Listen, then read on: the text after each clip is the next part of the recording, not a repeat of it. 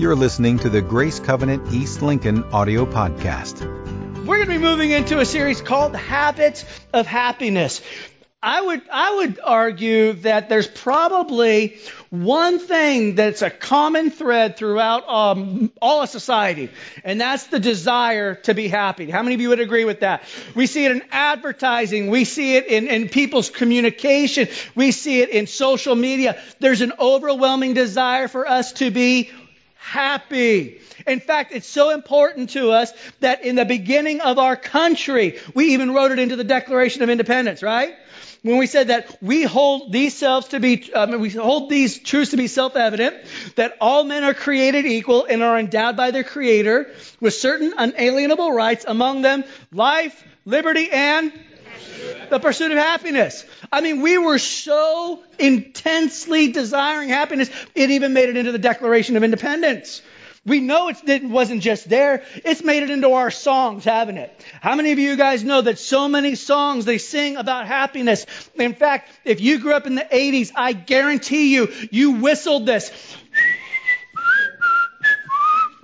Don't make me do it by myself. You were there. Dude, don't worry, be what? Don't worry, be happy now, right? Okay, so if you didn't grow up in the 80s, maybe you remember this. You clapped along because you believed that happiness was a truth, right? Oh my gosh, do you listen to the radio? Anybody? Am I the only one? Clap along because you feel like... So we're going to do a series on sadness. We're going to begin right now. It's in our songs. It's in our culture, right? We were chasing after happiness. In fact, there's even studies done on happiness. Time after time after time, people are doing studies to find out how can we reach the maximum potential of our happiness. So this morning, I'm going to throw out just a few numbers to you. We'll call them happy numbers, right? That'll say that these numbers, if we get to these numbers, we'll find happiness in our life. So the first number I want to give you, it's this: 6 to 7. 6 to 7. That's how many hours that the studies show that if we spend in relationship with friends and with family per day, 6 to 7 hours per day, it's going to increase our happiness 12 times. 12 times rather than if we had not. Here's another number for you. It's 5. Everybody say 5. This is an important number, men. You're going to want to remember this number, 5. For every one conversation that you have with your bride that is not so happy, you want to have 5 affirming conversations to make up for it. They say if you do that, your marriage will increase in its happiness. So basically like this, if you have one, or wives, if you have this one conversation with your husband, it's like, listen, honey, we need to talk. Dirty clothes on the floor by the hamper isn't the same thing as in the hamper. How many of you ever had that conversation with your husband? Okay, that for every one of those conversations, we want to have how many good conversations? 5 conversations. Here's another marriage one, okay? Every week, 1 to 2 times, how do I want to put this? For every week, if you have 1 to 2, how you doing? Moments. You have a 58% increase of having a happier marriage. Here's another statistic. 100%. 100% of all you husbands will bring up that last statistic sometime this week. I guarantee you. Like the one thing you'll remember from this sermon, honey, Pastor said. He was speaking. Okay, let me give you another number. Here's another number. Okay, it's $75,000.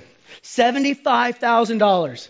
If you make $75,000, that will be like the perfect amount of happiness in your life. They say any more annual income above $75,000 doesn't really increase your happin's level. Now, how many of you would like to put that to the test this morning? Just say amen. Let's go ahead and test me in that, Jesus. Go ahead. Here's last numbers I want to give you. It's 33, 55, and 70s. 33, 55, and 70s. They say those are the happiest ages of individuals. If you're 33, if you're 55, or if you're in your 70s. So I'm 44. Don't ask me how my day is. I'm between 33 and 55. I'm miserable. Leave me alone. So here's the thing that I'm finding out. So we're pursuing happiness. We're looking for it all over the place. We sing about it. We study about it. And yet these statistics are true. Only 1 in 3 Americans claim that they're happy. 1 in 3 Americans. And then check this out. In the United States, North Carolina, we are ranked 30th in happiness. People, Idaho is beating us. We have beaches, we have mountains, we have professional sports. They have potatoes. They're beating us. So why are we a people who are so passionate about happiness, and yet we're still not finding happiness? I think there's a couple things that we can see. The first one is that we have to realize that happiness is not a goal. Happiness should not be our goal. Listen, if happiness is my goal, then my goal in life is all about me. And anytime my life is all about me, that's a recipe for misery. We were not created to chase after our own emotions. We were created to worship, to love God first. And so when happiness becomes our goals become something that are detrimental to our happiness. The very thing that we're chasing after is the very thing we lose. I think another reason is because we have to recognize that we have to create habits of happiness. And so that's why for the next few weeks, we're going to be talking about this series, Habits of Happiness. I think another reason why we're so miserable is because sometimes what we do is that we look for happiness instead of creating happiness. We don't want to look for happiness. We want to create happiness. Ralph Waldo Emerson said this: some pursue happiness and others create it. If we're not creating happiness and we're expecting our circumstances to create happiness, how many of you know we're going to be happy one moment and miserable the next, right? Because circumstances change. Let me give you an example. One of my favorite things to do since we moved to North Carolina is when I get to take my sons to a Panthers game. I love walking in. It makes me so happy. I'll walk into the Panthers game with my sons. There's the black, there's the blue, there's the crowd, it's Bank of America Stadium, and I am happy. And then my kids want hot dogs. And I go and I ring it up for 4 hot dogs. It's $400. I'm not happy anymore, right? So, and then the Panthers, the game starts. Luke Kuechly comes out. He destroys the next opposing running back. He fumbles, picks it up. He's down. I'm happy. Then Cam Newton throws another interception for the 500th time in one game. Am I unhappy all of a sudden, right? So circumstantially, if we're looking for happiness, we're going to be like this. We're going to be living on a roller coaster. Man, I don't know about you, but if there's one place I want to avoid is living on an emotional roller coaster. And if my happiness is bound up in my circumstances, that's the very thing that's going to happen to me. I've got to create habits of happiness. There's a video I want to show you this morning. It's a video about a woman named Mama Hill. Now, come on. Isn't that a great name, Mama Hill? She was a lady who took a test to measure her happiness. See how happy her life was. She scored so high on this test that the people that gave the test wanted to interview her and find out, okay, what is it about you that's making your life so happy? So check this out with me.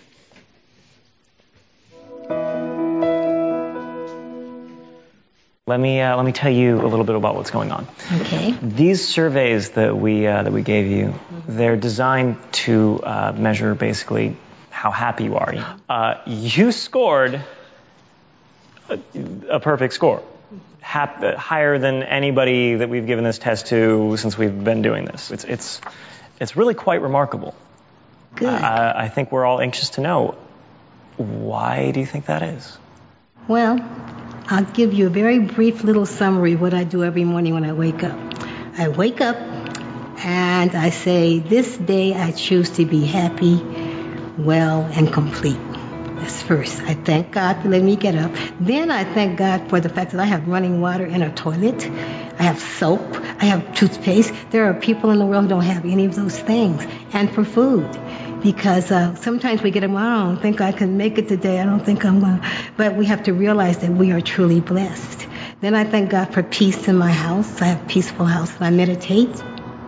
And then after I meditate and have my prayer, I just say, okay, God, how may I serve you today and who can I help today? And finally, I watch cartoons. And when I watch the cartoons, I wait for the answers. I just ask. And that's a very happy, beautiful day for me. Because I don't have any, cartoons never have a problem. There's always an end to it, right? Something good happens at the end. And I have several cartoons that I watch until my day begins. And so therefore, I don't have an attitude.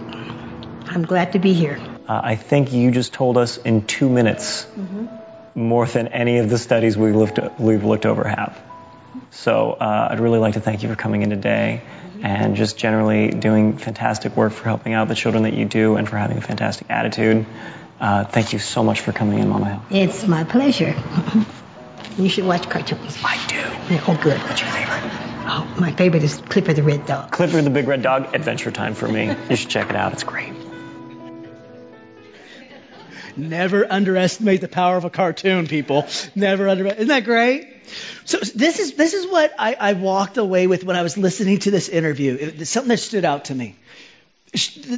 When they asked, what makes you so happy? Why are you so happy? You know what she didn't say? She didn't say, well, I grew up in a perfect home. I grew up in a happy home, therefore I am now a happy person. She didn't say, I'm so happy in my job, right? She said something completely different. What she said was this, that she had created habits that led to her happiness. That the circumstances around her wasn't what was making her happy. Her happiness sprang out of habits. And I love how she recognized the very first thing she did in life. She's praying to the Lord. First thing she does is she's recognizing her circumstances in the Lord. And our circumstance in the Lord is always good. How many of you know that? Your circumstances in God isn't subject to fluctuation. Your circumstances in the God, it's yes and it's good and it's amen every time. And so the very first place that she goes to is to the Lord because He's the same yesterday, today, and forever. He's a rock that doesn't change. And so she finds this happiness in there. And then she begins to do other things that creates habits to lead to her happiness. Now, as awesome as Mama Hill is, and I love that interview, man, if I could interview anybody about happiness, I think of one person. That'd be the Apostle Paul. The Apostle Paul was a man who, despite circumstances, still was able to live a life of happiness. And we're going to talk about some of these circumstances. There's circumstances that, I'm going to be honest with you, if I was in them, man, I would be tested in my happiness. And yet Paul was still a man who could speak of joy. He could speak of faith. He could speak of happiness despite everything that was going on around him, the hardships that he would endure. So turn with me, if you would, this morning to the book of Philippians. If you brought your Bible, we're going to start in Philippians. And really what we're going to be doing for the next several weeks is walking through the book of Philippians chapter by chapter. And we're going to discover that Paul is giving us insight to habits that if you and I incorporate in our life, we're going to watch our quotient, our happiness quotient level come way up. The first thing that he begins to focus on right out of the gate in chapter 1 and how he can live a life of happiness is because he's living a relational life. He's living a relational life. Paul focuses on the relationships that he has developed, the relationships that he has. Hey, listen to me. If you want a guaranteed way to live a miserable life, live it alone. If you want to be guaranteed to be grumpy, guaranteed to be upset, guaranteed to be just down in life, live life alone. God created you for community. God created you for togetherness. He created us, this thing right here. Why? Because it's in relationships that we discover a depth and a level of happiness that God intended for us. God Himself showed us that we were developed by relationship, or developed for relationship by His very nature. He's God the Father. He's what? God the Son. God the... Okay, you got there. Good job. Listen, relationship, connectivity. And in the same way, we were created for one another. And Paul, right out the gate, he's talking about relationships. If you haven't turned there already in your Bibles, do so. Otherwise, we have it on our PowerPoint above here. Philippians chapter 1. We're going to read verses 1 through 11. It says, Paul and Timothy, servants of Christ Jesus, to all God's people in Christ Jesus at Philippi, together with the overseers and the deacons, grace and peace to you from God our Father and the Lord Jesus Christ. I want to stop right there. I think there's something so important in Paul's letters. Almost every one of his letters, he says that very line. Grace and peace to you. He does it intentionally. He does it intentionally. Listen, in our lives, we will never experience or recognize peace until we've undergone a transformation of grace. Until we've accepted and realized the depth of God's grace in our lives that would forgive us of our sin, that would move us from death to life, I cannot have peace. Look at the person next to you and tell them, you won't have peace until you've experienced grace. You've got to experience the grace of God in your life in order for you to experience genuine, true, life-changing peace. Starting in verse 3 again. I thank my God every time I remember you. In all my prayers for all of you, I always pray with joy because of your partnership in the gospel from the first day until now. And being confident of this, that he who has begun a good work in you will carry it on to completion until the day of Christ Jesus. And it's right for me to feel this way about all of you, since I have you in my heart, and whether I am in chains or defending and confirming the gospel, all of you share in God's grace with me. And God can testify how I long for all of you with the affection of Christ Jesus. And this is my prayer. It's this, that your love may abound more and more in knowledge and in depth of insight, so that you may be able to discern what is best and may be pure and blameless for the day of Christ, filled with the fruit of righteousness that comes through Jesus Christ, to the glory and praise of God. In these 11 verses, what we're hearing time and time and time again is Paul expressing his thankfulness for people in his life. Write this down as number one in your habits of happiness when it comes to personal relationships. If you want to find habits of happiness, if you want to find happiness in your life, you've got to be thankful for those that God has brought into your life. You've got to be thankful for the people in your life. Philippians chapter 1 verse 3 says, I thank God every time I remember you. I thank God every time I remember you. This blows me away. This verse completely blows me away. You know why? Because if I were Paul and I was remembering Philippi, I would not be happy. In fact, do this week. Go to Acts chapter 16. I'm going to give you an overview. But Acts chapter 16 tells us about Paul's experience in this city. The very city that he's writing and talking about how happy he is when he thinks about them. He had nothing to be happy about. Let me give you the overview again. So Paul is, he's doing this missionary thing, right? And he gets this vision of a man in Macedonia saying, hey, come preach over here. Come bring the truth over here. So Paul sees the vision, responds to the vision. He goes to Macedonia and he ends up in this town called Philippi. He walks in there and things start cool. They start great.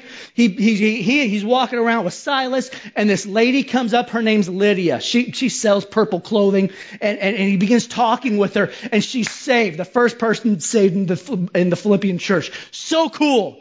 But how many of you know that one day things can be cool and the next things can be uncool, right?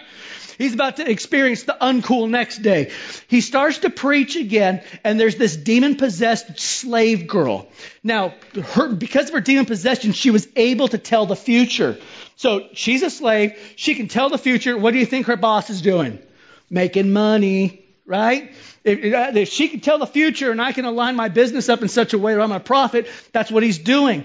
And so this girl who's demon-possessed, making money, begins to follow Paul and Silas all over, and she's screaming. She's yelling out, Paul, you're a follower of Jesus. I mean, so that she's like screaming out this over and over and over again.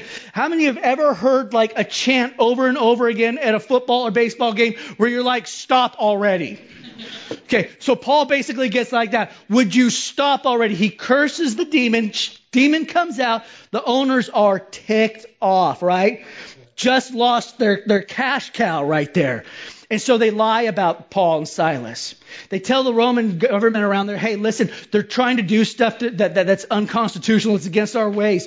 And so they take Paul, they strip him, they beat him, they throw him in prison. He goes through an earthquake. When he finally gets out of that, you know what they do? They ask him to leave the city.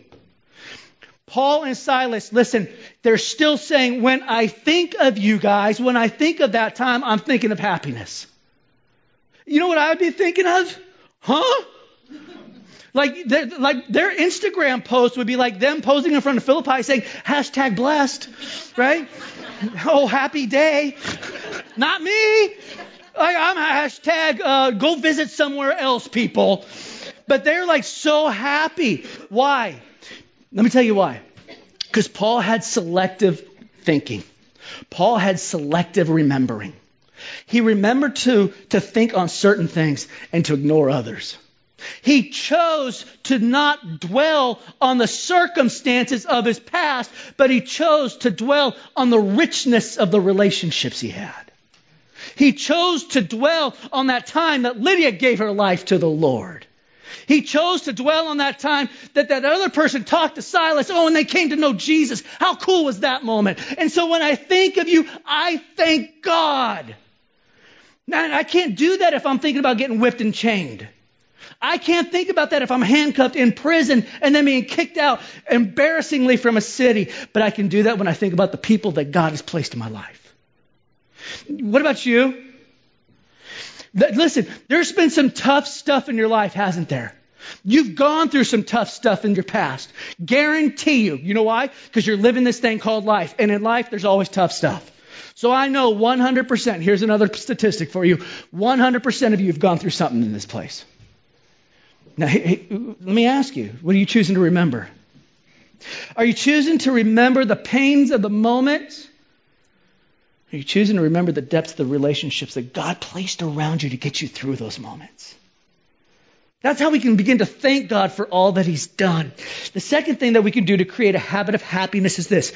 Pray with joy for the people in your life. Oh, we're going to talk about some hard stuff now.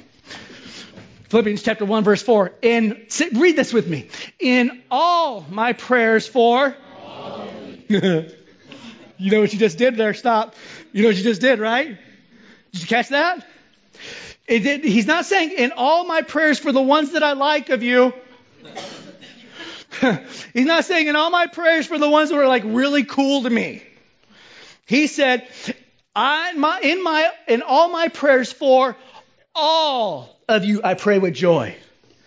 Come on now. Somebody agree with me. That's tough.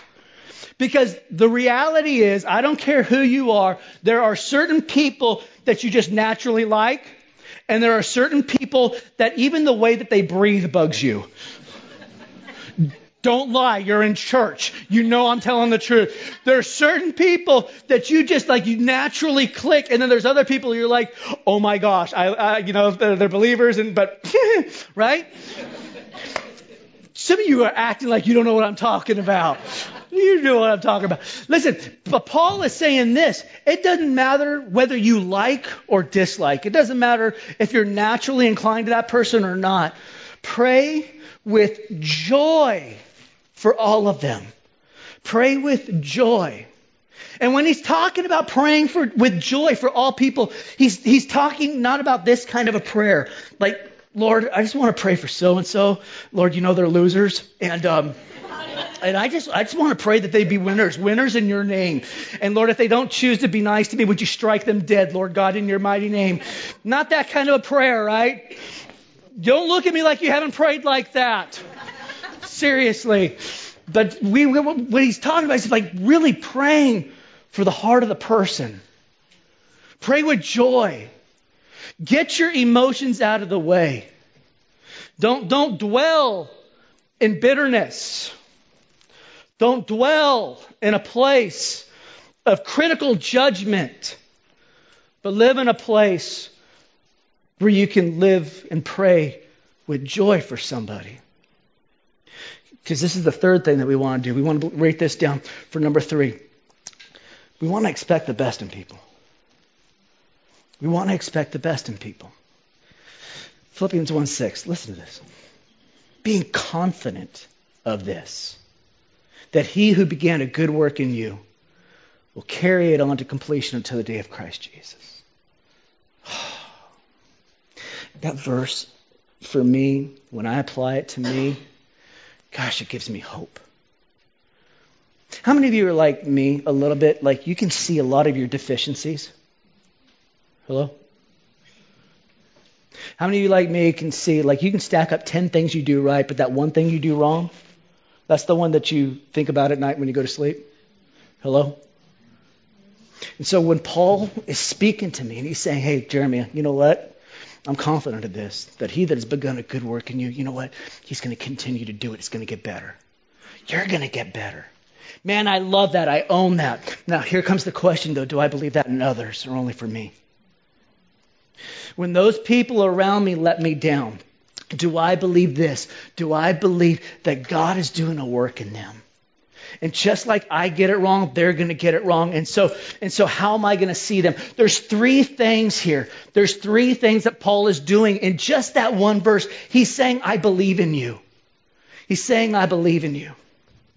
I've got my kids. In fact, we were just driving yesterday and we were passing some soccer fields and I'm watching all these like little kids playing soccer. You know how they just move in one big pack? They're like not separate, just like kicking like it. And I was like, man, I miss that. I miss watching my kids play soccer. I miss watching them play Little League baseball. And watching them play baseball is one of my favorite things. And there were times where they get up and they would do great, right? And then there were times they would get up there and they would strike out. They'd strike out. And so when they would strike out, you know, I'd be sitting on the bench and I'd stand up and I'd go, you loser! Hit the ball for a change! Did I do that? Right, because my wife would have shot me right there. But no, the reason why I didn't do that was this. Because I didn't believe it. I didn't believe that. What I believed was that the next time they got up to the plate, you know what they were going to do? They were going to go all kinds of Hank Aaron on it. That's what they were going to do. They're going to put it over the outfield wall. You know why? Because I believed in them. I believed in them. Do you know that's how your Father sees you? And if we're to be a reflection of our Father, that's how we need to see one another. Listen, here's one. I try to be transparent. Try to let you in on the things that I'm not good at. I can be a critical guy. I mean, I've really got to work on that. I really got to where I can see all the things, man. If they would just do this one thing right, they do all this, but if they could just fix this, man, and you know what? That's marinating in misery. But when I believe that their best is before them, man, it changes me. It changes the way I relate with them, and it changes how they see themselves. He believed in them. The second thing he did is he spoke vision into their life. There's nothing more empowering than you speaking vision into somebody's life. Speak goodness into people's life. Speak hope into people's life. Speak potential into people's life. Guess what it does? It doesn't just change them, it changes you. As you begin to speak potential, possibility, what someone can achieve instead of what someone has not yet achieved, guess what? Not only are they going to be increased in courage and in strength and in happiness, so will you. As I speak destiny into somebody's life, man, it changes my own. And then the fourth thing happens just naturally. Write this down for number 4. Number 4 is that I begin to love people in my life. I begin to love people in my life. 1 Peter 4:8 says this, above all, love each other deeply because love covers a multitude of sins. Love each other deeply because love covers a multitude of sins. You know what that last one sounds a lot like? It sounds a lot like how Jesus looks at me. It sounds a lot like how Jesus looks at you. Jesus set his face to the cross. He set his face to Jerusalem. He walked to the cross. And the Bible says this, for the joy set before him, he endured the cross. You know what that tells me? Jesus was not allowing his joy to be dictated by circumstances. You know what Jesus was allowing his joy to be dictated by? People. You and me. Said he would go through anything. He loved you that much. So what do we do with that? If he loved us that much, what do we do with that? Let me tell you, there's two things that we do with that. Number one, we accept that love. We receive it. It's an offer. He's giving it to us. We receive that love. So here, this is something, because I don't know all of you in here. I don't know all of you in here. I wish I did, but I don't. All of these habits that we talk about, they're good. Don't get me wrong. We're going to talk more about them. But if the first thing isn't the first thing, you're never going to find happiness. And the first thing is to receive the love of Jesus Christ into your life. You'll never find joy. This life is going to have moments of feel-good potential, and then it's going to be devastating again. Because the only thing where we're going to find our joy and our hope in and our happiness in is the love and relationship of Jesus Christ. And so I don't want to go any further until we do this. That was pretty good, huh? I meant to do that, just so you know. Just so you know, I was practicing. First thing I would do is this, before we go any further, is just to ask you, have you done that? Have you received his love? Have you accepted him as your Lord and Savior? Would you close your eyes? Because while I'm asking everybody, I'm asking you individually. Do you know him? Have you received him? Have you accepted him? That's the beginning of a life of joy, an eternal life of joy. And if you have not done that, you've never said, yes, Jesus, I want to make you my God. Yes, Jesus, thank you for dying on the cross. Yes, Jesus, I know you love me and I receive that. I want you to raise your hand on the count of 3 to say, yes, Jesus, I want that. 1, 2, 3. Raise your hand. Yes, ma'am. Yes, sir. Yes, sir. Yes, sir. Yes, ma'am. Anybody else that would say, Jesus, I want you. Jesus, you are my King. Jesus, you are my joy. Jesus, be my God. Is there anybody else? Yes. Yes, I see you. Yes. Awesome. And so, Lord, those hands that are raised high, what we're declaring today is this. We need you. We want you. We believe in you. Jesus, we declare together as one people, you are my King and you are my God. That there is nothing else in this world that can measure who you are. There's nothing else in this world that I desperately need like I need you. Jesus, I know I'm a sinner. I know I have failed. I know I have made mistakes. But more importantly, I know who you are. You are the conquering King. You rose from the dead and you give grace and mercy. And so today, Jesus, I receive your grace. I receive your mercy. And I turn from where I used to walk and I begin to walk towards you. All the days of my life, I'm coming after you, Jesus. All the days of my life, I'm coming after you, Jesus, because you already came after me. And I praise your mighty name. And if you prayed that today, would you begin to give the Lord just a clap offering for his goodness and his mercy and what he's doing in this place? For more information on Grace Covenant Church, our service times, ministry opportunities, directions, and more, visit us at gracecovenant.org.